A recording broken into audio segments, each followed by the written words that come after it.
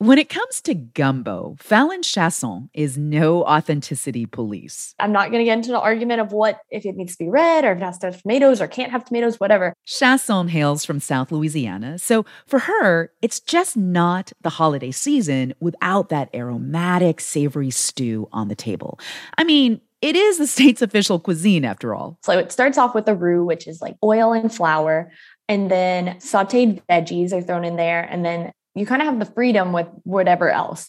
Like my mom always does like a chicken and sausage. In the South, gumbo recipes have been passed down from generation to generation to generation, ever since the turn of the 19th century.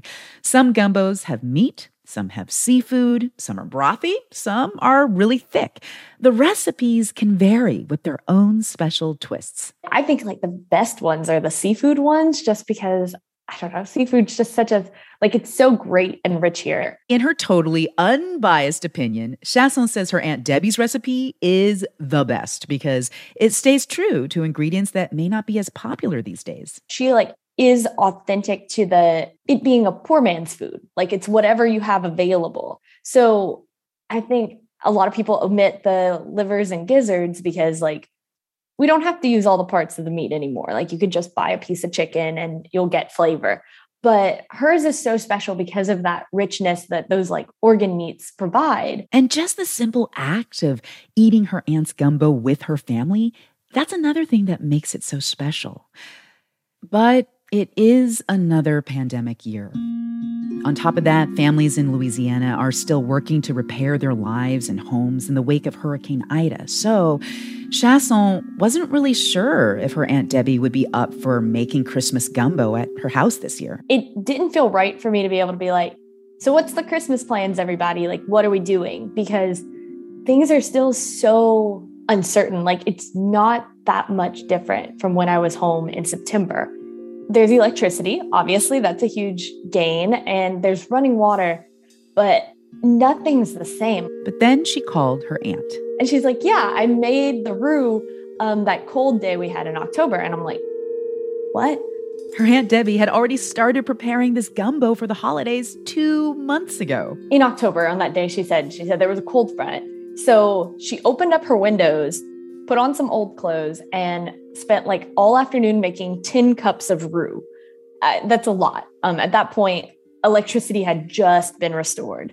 Her house was still in really bad shape. So she was like already hopeful that this would come to fruition. So even through it all, Aunt Debbie's gumbo will be on the table. The word she kept on using was a labor of love, just because of the time-consumingness of it. So I know every year it matters a lot, but to me this year it probably matters more because she's still putting in the same amount of love in like different environmental constraints. Like I do think this might be one moment of maybe forgetfulness of everything that's happening. Consider this. After everything that has happened this year, it can be difficult to find things to celebrate. So we're taking today to spread a little joy through something everyone can relate to: food. We asked all of you what holiday dish is never missing from your table, and we will hear what you all have been cooking up or just patiently waiting to eat. From NPR, I'm Ailsa Chang, and I am hungry. It is Friday, December 24th. It's Consider This from NPR. So this year, a lot of holiday plans may be changing once again, but some traditions do remain, especially those centered around a good meal. I'm sure every culture has something like this, that it's a whatever you have, let's throw it in here and make it stretch. Like you're going to eat on it for days. There's always enough to go around. That's Fallon Chasson again. She's one of the listeners who talked about their holiday table traditions that bring everyone together and that reflect their roots. The responses we got made us curious, they made us smile, and they definitely made us really hungry. Here's more of what you shared with us about what's on the menu for the season. I'm Julie Piscini, and I'm from Yardley, Pennsylvania. A tamale is a ground corn mixture around like a protein typically. And then around that whole thing is a corn husk, and then that is steamed. We fill ours with pork. People fill them with chicken. My mom doesn't eat meat, so my dad will fill hers with black beans. It's not so much about the tamales or the food. It's the fact that our family that came from Mexico, they moved into a very homogenous area south of Pittsburgh. My great-grandfather married my great-grandmother, and she was Italian. And that was not okay back then. Basically, a large portion of her family kind of ostracized her. Food is it's like our language in our family. And, for me, the memories are of my father always retelling us these stories of my great-grandfather and my great-grandmother and these challenges that they faced being a mixed family in the 1920s in a little coal mining town outside of Pittsburgh. It ends up being this knot, and it stands kind of to remind us of these memories whenever the tamales kind of come to the dinner table. It's my dad starting to have that conversation with us. And it's what keeps each generation kind of aware of this history and these hardships that our early family had in establishing themselves in this country. And, this is always going to be part of us.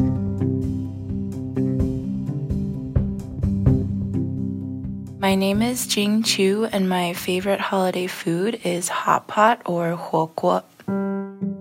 I think of it as the Asian version of fondue.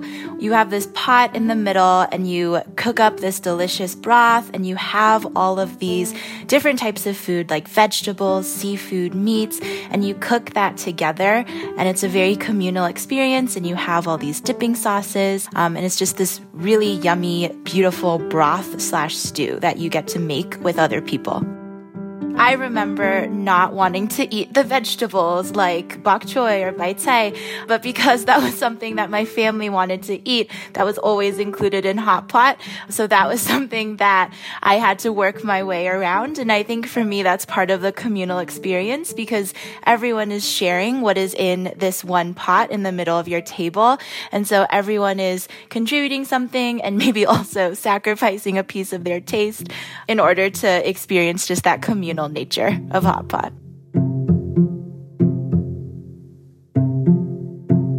I'm Geza Tatralja, and I live in Barnard, Vermont.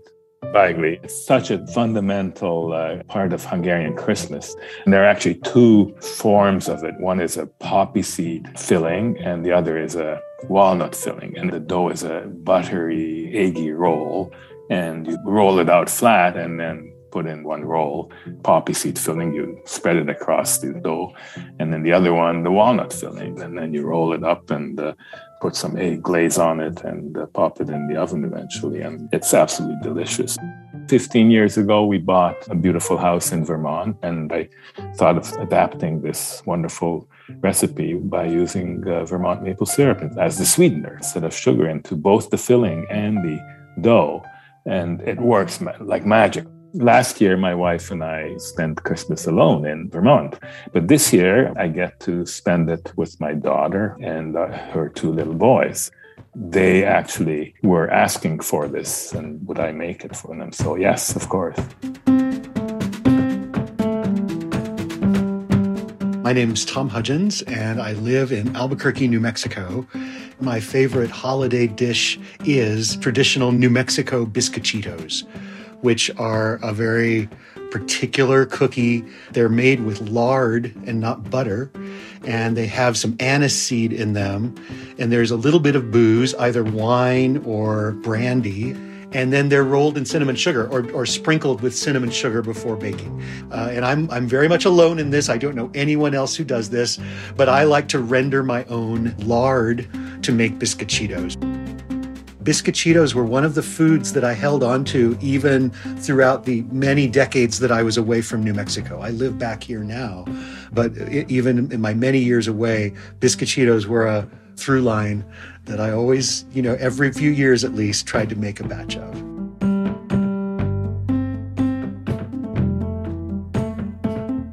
My name is Amy Delsing, and one of our favorite foods is called rusk. It's kind of a twice-baked bread, sort of like biscotti.